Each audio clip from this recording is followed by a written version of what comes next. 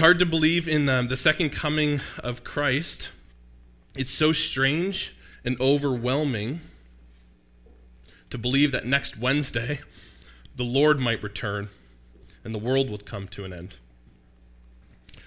I don't think it's happening next Wednesday. William Lane Craig said that. William Lane Craig, he's a Christian apologist. And a Christian apologist is like a person who talks about Christianity and tries to defend it in some kind of way. He's also a public theologian and philosopher. And I don't know if anybody was like me a decade ago, but a decade ago my life was listening to William Lane Craig debates with new atheists like Richard Dawkins and Christopher Hitchens and stuff like that. It's like what I was doing when I was 19. It's so cool I was. Yeah, so he says this, right? He says it's strange and overwhelming to believe that could be true and the whole world as we know it could come to an end. He goes on to say that, and this is just in a conversation he was having at a lecture in Ireland, he goes on to say that in modern quantum physics, there's discussions about how a small variation in quantum mechanics in one equation would actually change the whole world as we know it in the flash of an eye, right? And in as fast as the speed of light, the whole cosmos would shift, and that's just and that could happen next Wednesday, is what he said. It's a really interesting thought to think that in the world of science, the world could change in an instant. But to think of that in the world of theology, it's just odd and strange, and then sometimes overwhelming to contemplate. He's not suggesting that the apostles 2,000 years ago understood quantum physics. That would be a silly thing to suggest. And he's not saying that in the writing of Scripture that's probably what they're referring to when they talk about kind of the end of the world and the beginning of a new world order. But the point I think he was trying to make is that things can change really fast. And we live as though that's not true, but I think some of you have lived a life and experienced some things where your life changed in an instant, right? We've been going through Revelation chapter 1, verse 8 through Advent. It's actually been an interesting text to study for Advent. I don't know if Ian's ever taught on Revelation 1:8 for an Advent series before, but it's actually, I think, been quite life-giving. We talked a lot about Trinitarian theology and a few other things in the past. The verse reads like this. It says, "I am the Alpha and the Omega, says the Lord God, who is and who was and who is to come, the Almighty." So what we learned about Revelation is that this is a book. It's an apocalyptic book that was written by a disciple or an apostle named John, and he was receiving a vision from God. So this is what he says God is saying to him, and what he means by that is that Jesus is saying that to him. So this is his understanding of the identity of Jesus. I am the Alpha and Omega, who was and is to come, the Almighty. This morning, we're going to look at the who is to come, the Almighty. Back in the spring, I had an interview with the governing body of our denomination here at Southside. We're part of the Christian and Missionary Alliance in Canada.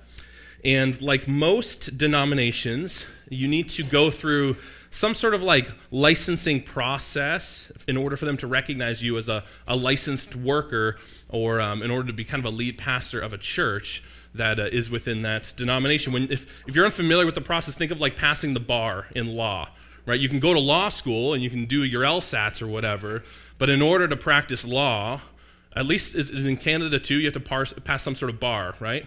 I'm just familiar with suits, right? Anybody familiar with suits? That's all I know about law. That's the extent of my knowledge, right? There's Suits fans in the room, huh? Okay. Harvey Specter is the man. Anyway.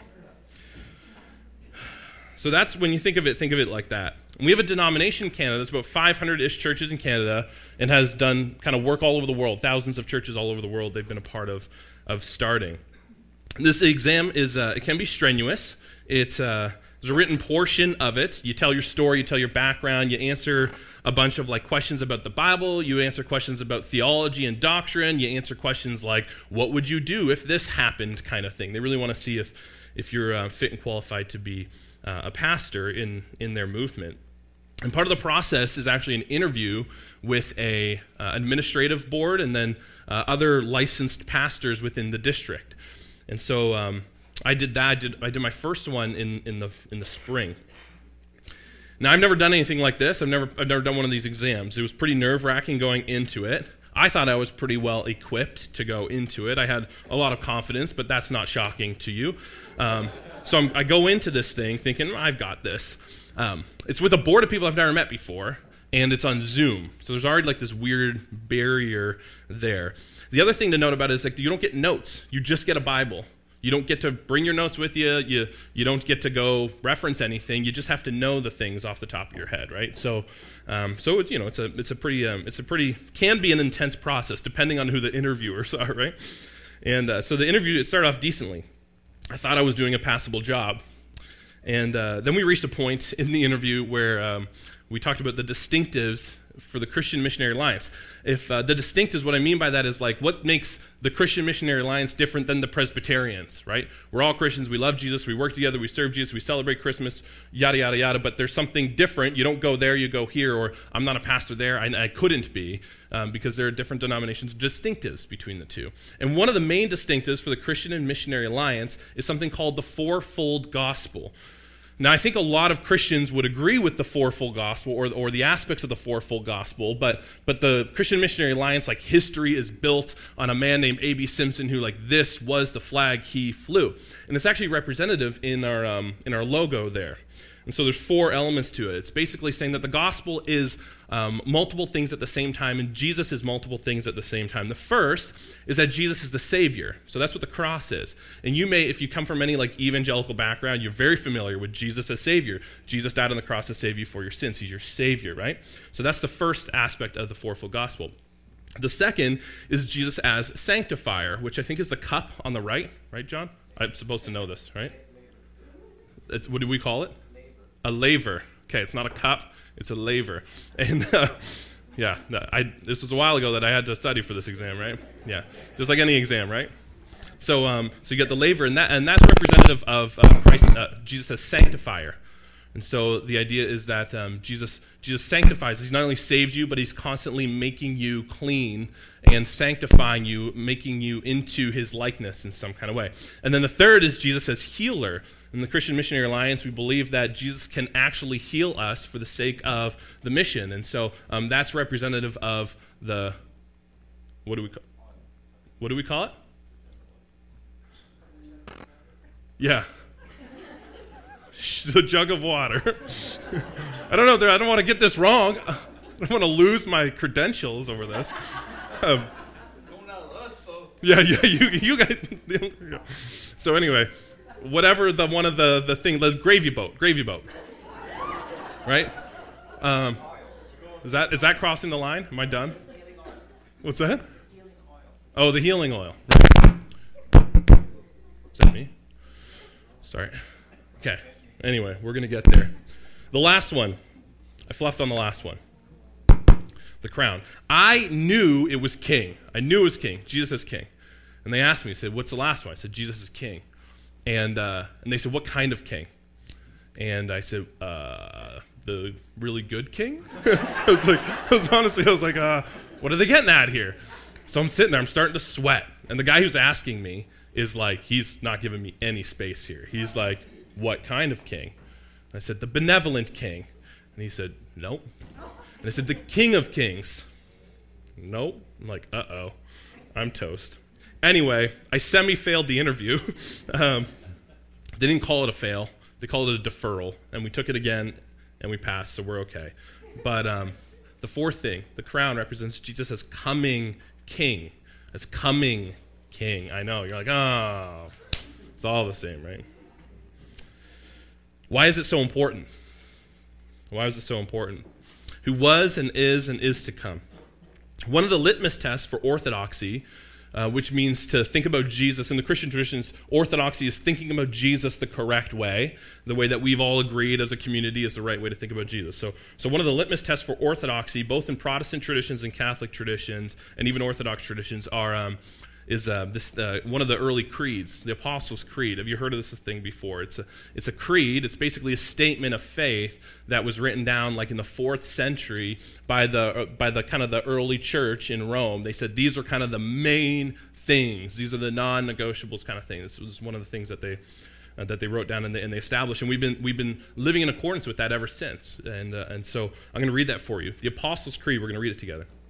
It says, "I believe in God, the Father Almighty, creator of heaven and earth. I believe in Jesus Christ, his only Son, our Lord. He was conceived by the power of the Holy Spirit, born of the Virgin Mary. He suffered under Pontius Pilate, was crucified, died, and was buried. He descended to the dead. On the third day he rose again. He ascended into heaven and is seated at the right hand of the Father. He will come again to judge the living and the dead. I believe in the Holy Spirit, the Holy Catholic Church, the communion of saints, the forgiveness of sins, the resurrection of the body, and the everlasting life. Amen." In the Alliance, we have a doctrinal statement. And the doctrinal statement on the return of Jesus reads like this. It's the second coming of Jesus is kind of its title. It says, "The second coming of the Lord Jesus Christ is imminent and personal and visible.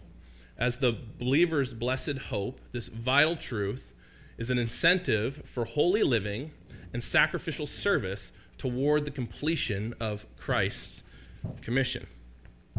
In other words, we believe that Jesus is coming back. We believe that Jesus is coming back in bodily form, which will end kind of the era of the way things are as we know it, and will establish the kingdom of heaven on earth in its fullness and perfection for eternity. That is a squarely orthodox understanding of Jesus, and it's all through the New Testament that this promise is to be expected. Almost every Catholic, almost every Orthodox, almost every Protestant Christian and Christian leader is in agreement on this statement. And one of the primary texts that we actually get this from is found in 1 Thessalonians chapter 4, verse 13 to 17. What we're going to read here, just so you have a little bit of context and understanding. This is the Apostle Paul. He's writing to the church in the city of Thessalonica. It's a church that kind of he started, and then things were going rough, and then things started to go well, and he wanted to send them to a letter of encouragement, even though they were having some struggles. He wanted to encourage them in their faith. They were experiencing in Thessalonica particularly, they were experiencing a lot of pressure and persecution. This was a very Roman city, and so the Roman Christians were basically signing over allegiance to Jesus instead of Caesar, and signing over allegiance to Jesus instead of kind of the Roman kind of cult. And so they were experiencing a lot of pressure and a lot of persecution for that. But what's interesting is that the church actually thrived in that scenario. You'd think that the church would die in that scenario if people are experiencing a lot of pressure and fear and are actually being martyred and killed for their faith. But in Thessalonica, the church was actually thriving. And Paul, earlier in their letter, he attributes that to their faithfulness and to their love for one another and to their disciplined lifestyle of love is what he attributes that to. Earlier in chapter 4, Paul, he addresses this call to holiness. He calls them to double down on holiness. He calls them to double down on purity, particularly sexual purity. Where they were in Thessalonica, there was kind of like a Roman sex cult like temple there, and so like sexual promiscuity was the norm. It was common there, and Christians they were countercultural because they lived, sexually pure monogamous lifestyles. That's what they were known for. And Paul says, double down on that because that's really, really good. And it's actually why your movement is growing in spite of all the persecution. There also was like just a spirit of hedonism in Thessalonica, like especially there. A pursuit of money, a pursuit of power, a pursuit of pleasure. And Paul, he reminds the church in this letter, he reminds them that true riches are found in like the simple. They're found in the faithful. They're found in the holy lifestyle according to the ethics of Jesus. You can think back to the Beatitudes that we studied for the whole fall. Think about that kind of Jesus' ethic there. If they were living into that, then that was going to bode them well, even though things were challenging. He's saying to them, like, true riches are actually found in that lifestyle. They're not found in the material pursuit. They're not found in sexual promiscuity. They're not found in the pursuit of power at any cost. They're actually found in like simple, faithful, holy lifestyles. He also reminds the Christians to keep working hard. The men and women, he says, keep working hard and keep being a man and woman of your word. because that really mattered. Christians were set apart for being somebody who said they'd do something and did it, right? Shocking, right? You say you're going to do something and you do it. Does anybody have a 20-year-old in your home? Yeah. Sorry, Jacob. Yeah. Working hard and following through with your commitment was actually something they were known for in contrast to their community, as well as serving with generosity and care. The church was also asking questions about death. They were like, what happens when we die? What happens to my friend who did die or my relative? They were experiencing persecution and not just like people making fun of them. Like their relatives, some of them were being jailed and some of them were being killed for just living the Christian ethic and telling people about the gospel, right? And so they're like, God, where's the hope in this? You know, my brother died just because he stood by Jesus.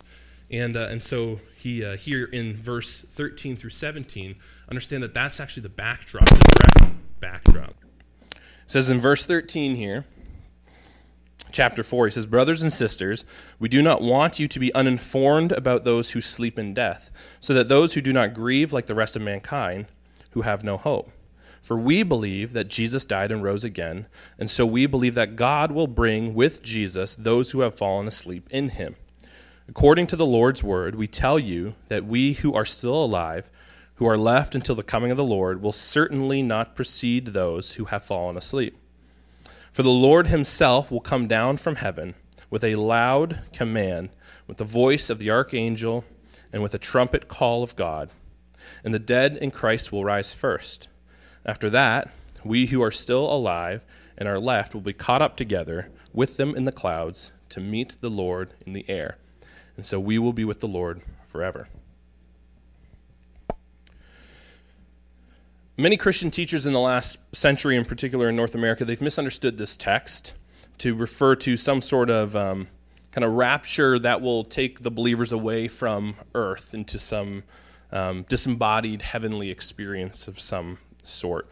And they've argued about whether that'll happen before a tribulation period, in the middle of a tribulation period, or after a tribulation period. But the imagery in this text actually lends itself better to King Jesus actually establishing his kingdom on earth as it is in heaven.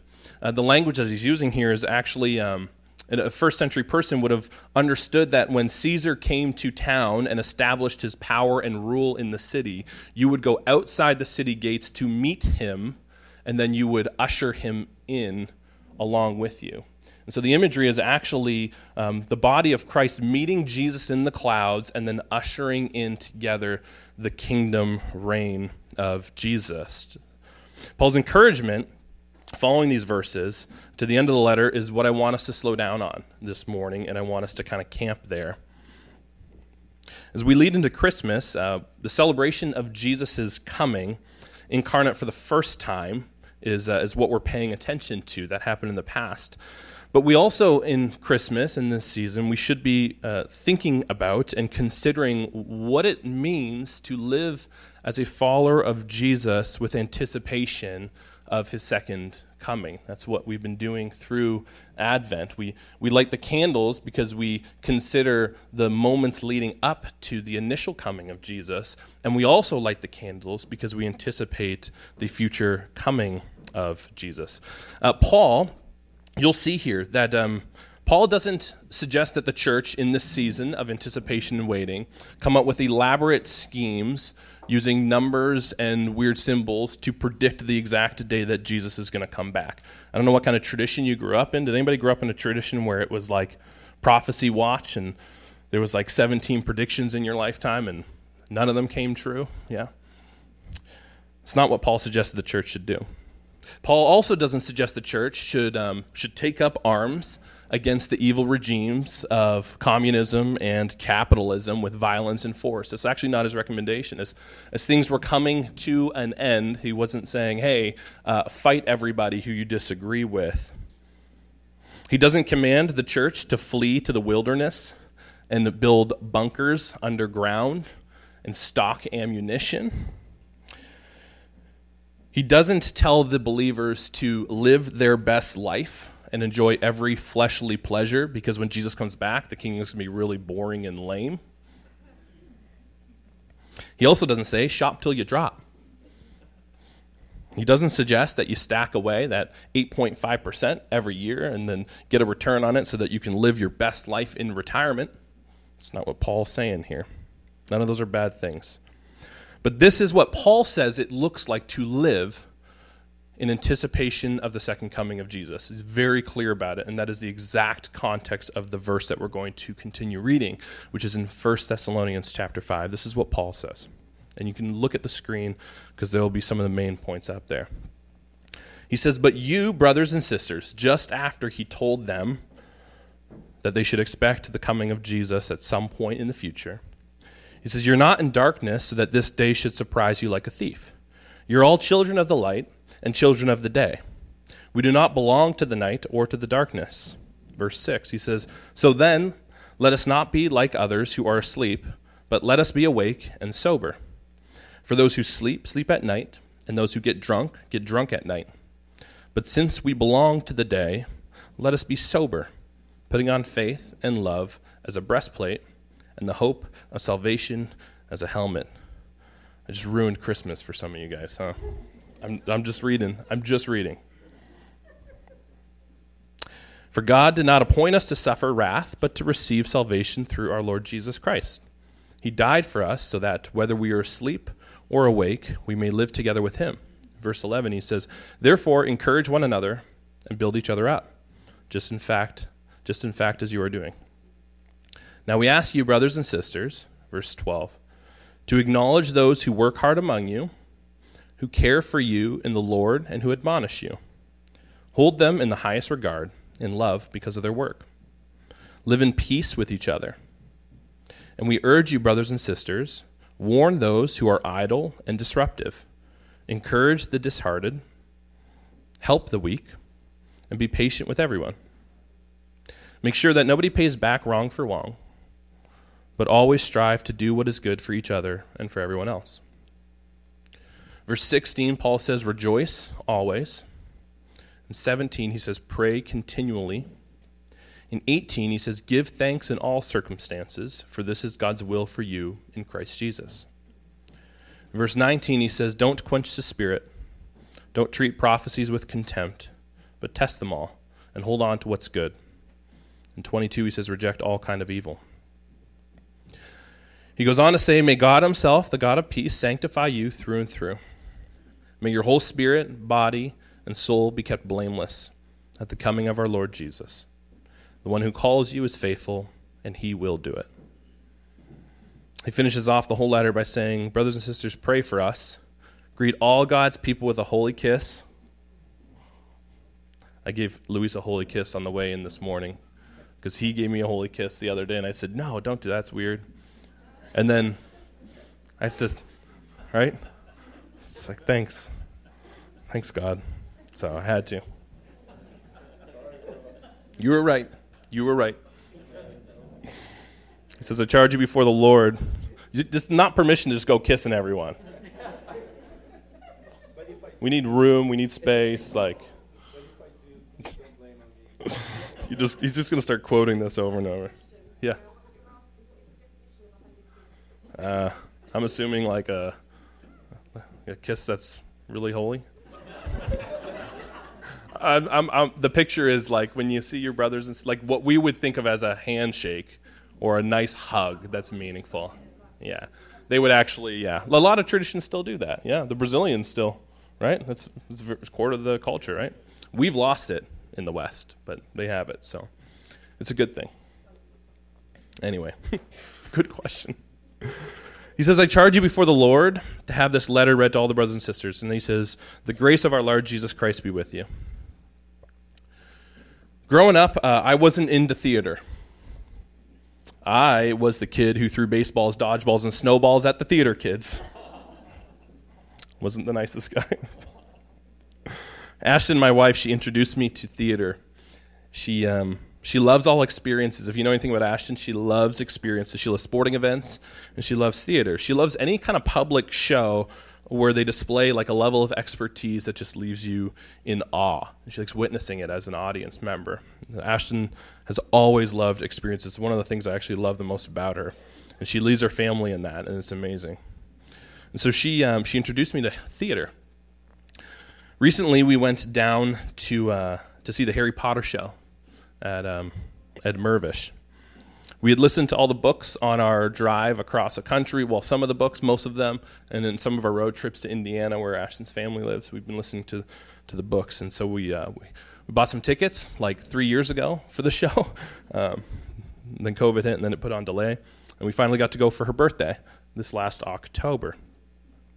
I find theater incredible. I find it wild. The perfect execution, the timing, the memorization, the technical meets the athletic, meets the artistic and musical. It's actually incredible to me, and I feel like I missed out on something and probably traumatized a lot of kids when I was younger. But I can be an impatient dude. I'm Dutch. Any Dutch people in the room? Thanks, Mom. I can be very impatient. And so we took our seats, and I can't sit still when I'm there. And I couldn't sit still, right? I'm like eager. I'm looking around. I'm trying to get clues as to when this thing's going to start, when it's going to happen. I'm trying to like figure out like what's happening backstage. I'm checking my watch, and they're 4 minutes like overtime, like the past when the starting time, and I'm like getting stressed. I'm thinking something's wrong.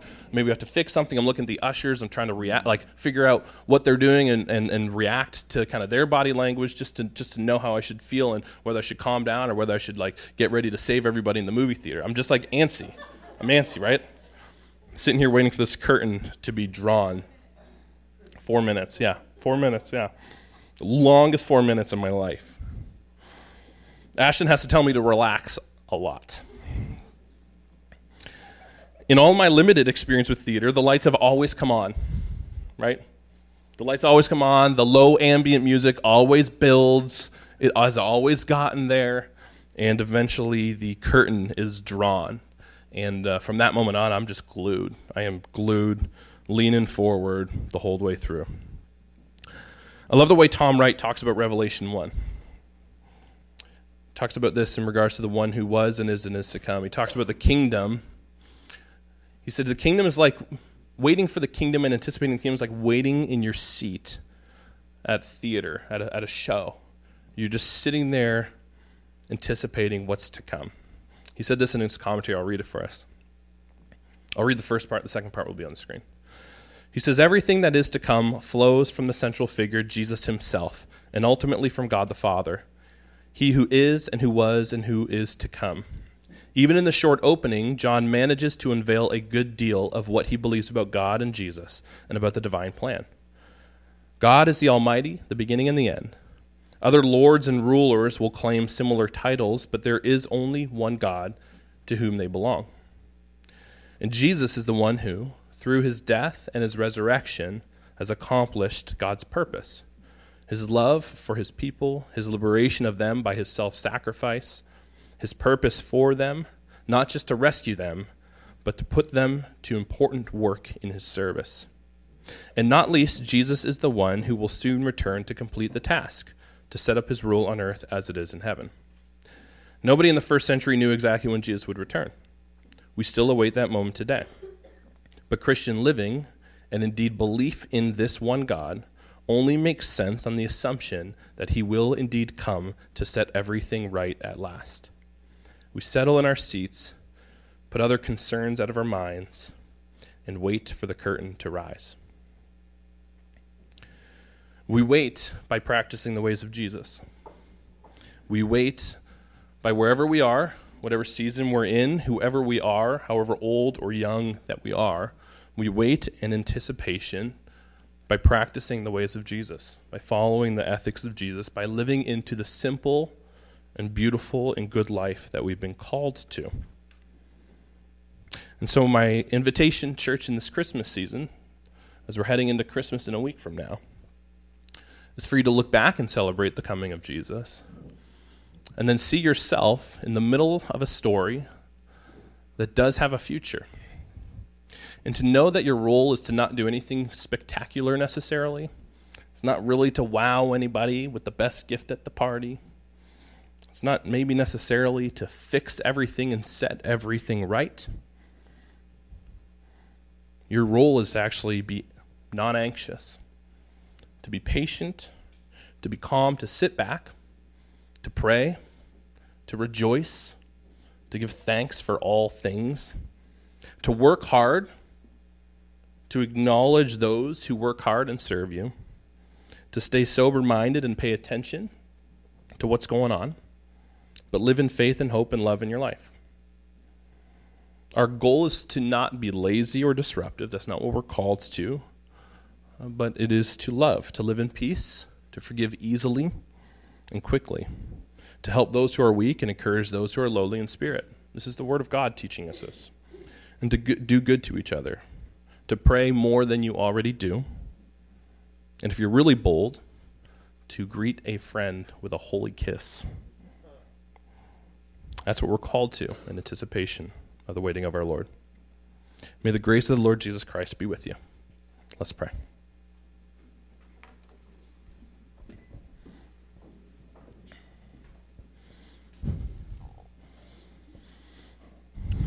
Lord, we get drawn to the spectacular. We get drawn to the theater show. We get drawn to the incredible, the amazing, and what we want to do is we want to center ourselves. We want to be on main stage at theater. We want to be the star of the show. And what you've called us to is actually to just be patient audience members of the work that you're doing. We have a role, we have a seat to sit in. We have, there's standards for us to live by. And that's very clear. But you've not called us to be the center of the show. You've called us to just live in our calling and in our role as we anticipate your return, who is the center. You are the center of the story. It is all about you. It was about you 2,000 years ago, and it still is about you, and it will be about you in the future. You are God, and we are not. So as we go into this Christmas season, let that actually give us more peace than we're used to. It's so much more freeing not feeling like we got to be the center of anything. It's so much more freeing when we don't feel like we have to perform. To know that our hard work, our love, our generosity, and our peacemaking is sufficient, and it's actually forming us into the best version of ourselves and providing for us the best kind of life that we can live. Help us trust in that. Help us find joy in that. Help us rejoice in that.